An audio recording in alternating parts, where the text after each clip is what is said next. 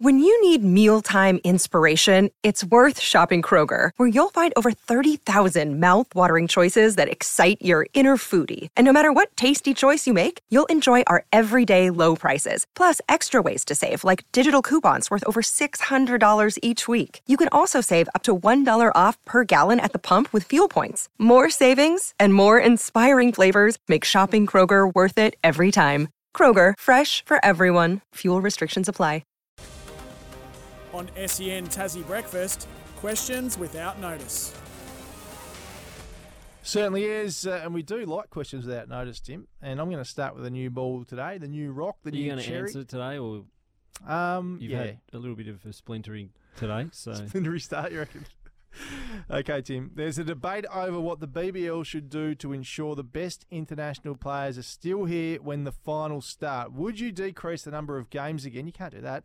Or condense the length of the season with shorter breaks between matches? Would I decrease the number of games? No. Could you condense the length of the season with shorter breaks? Yes. What about the travel? Well, I think we saw in the finals that it's doable. It is doable. Isn't it? So let's do that. But it's always the clash of the tests, isn't it? So you don't want, when that Perth test is on, it's in Australian Eastern Standard Time, it clashes with the Big Bash. So you've got to have those 5 days clear. I get that. The thing to make sure the players... Could you not have morning games? Maybe. Do you think they'd be supported, or probably, 2 p.m. game? Probably not. Maybe it's make them a family day. Let's see. Let's try it. Why not? But the most important thing is, I think, is to scrap the draft and let teams go back to signing their overseas whenever they like. Why? Because then you can say to players, like, so we had Adam Hose at the Strikers, who had to wait until the draft to know if he was getting picked up. So in that time, he's signed by the International T20 League in Dubai. Yeah, okay. So he can't say no to that because he doesn't know if he's getting picked up in the draft. Whereas if we sign him and say Jamie Overton was the same, he went to that league. We sign them whenever we like, say we're prepared to pay you this money, and for that you stay for the whole comp and start that next competition a week late rather than leaving ours a week early. And if you give them the security of that, talking to them, they would do that.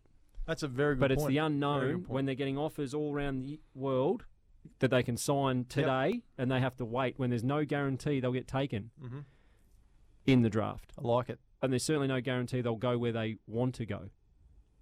Or could you have the draft earlier?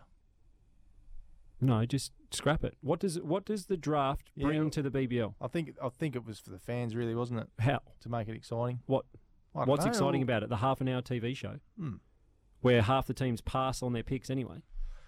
Yeah, fair Did you point. sit on that? I'd love to know how many people had tuned into the BBL draft. I watched it. So you and Hamish.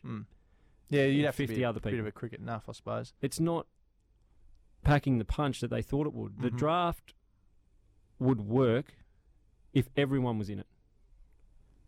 Local players as well. Yeah, it would. It'd make it interesting. That would be worth watching. Yep.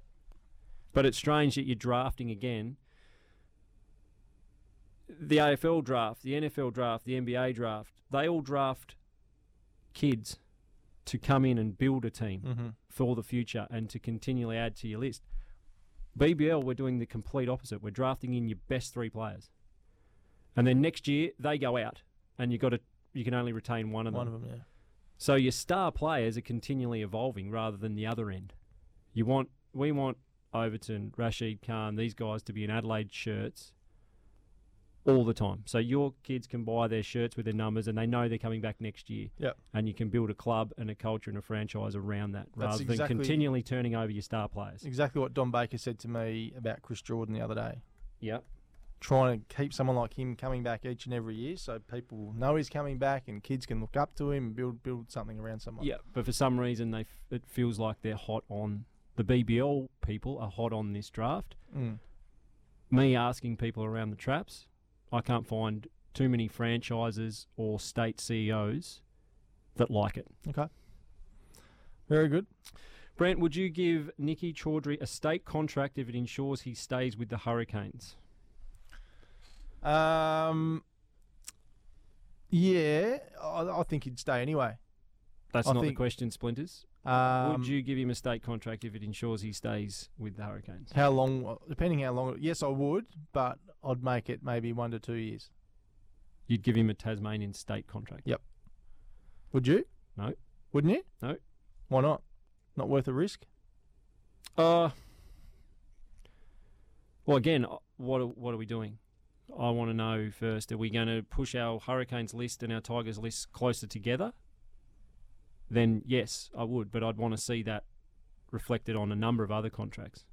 What do you? We did a similar thing with Paddy Dooley, I suppose. No, I like it, but I want to be clear on that's the direction we're going. We are bringing our programs closer together. Mm-hmm.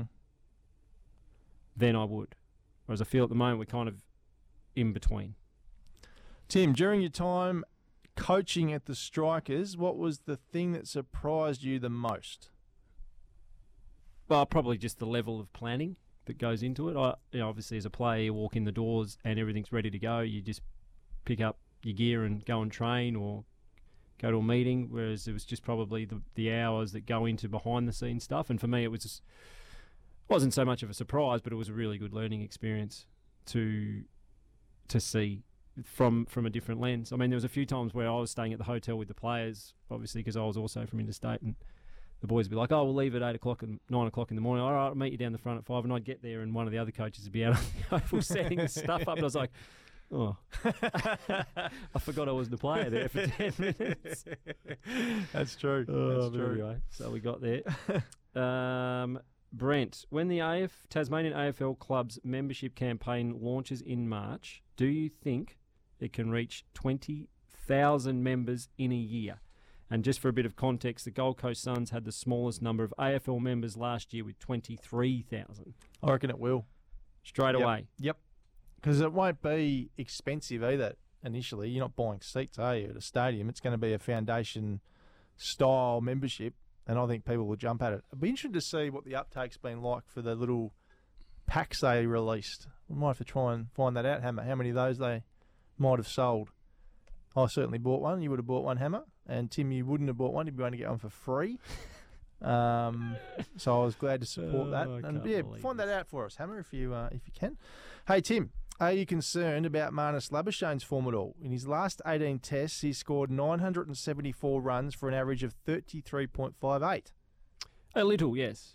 I would like to see him scoring a few more runs, and I'm sure he would like that. But, I mean, he set such a high standard for such a long time that when you look at it, 33, 34 is well below what he set. But I certainly think he's the best number 3 in the country. And knowing him, he will sort it out. But he needs to sort it out quickly because it is becoming something that's spoken about. You don't want that. You don't want that? No. You don't want it in the background. No. Breno, the Jack Jumpers haven't lost a game by more than 8 points this season. Do you think they have an issue closing out tighter games or just have an ability to stay in matches even when they've been outplayed? Well, we just leave our run too late. We get too far behind the 8 ball, and as Scott said in his presser the other night, it's great that we can fight our way back into these games. He shows that grit and it shows that courage, I suppose, to get back in, but we're leaving our run too late, unfortunately. So it's something we need to tidy up. There's no doubt about it. But how do we fix it? To have not lost a game by more than 8 points for the whole season is quite remarkable, really. Seeing I think we've got a 50-50 split and might be the other side of the ledger now. Link's winding me up in my ear, Tim. We've got to get to our final break of the morning. We'll dissect the Jack Jumpers more on Friday ahead of Sunday's big game against Adelaide 36ers. But we are powered by Kubota. Back to wrap up the show next.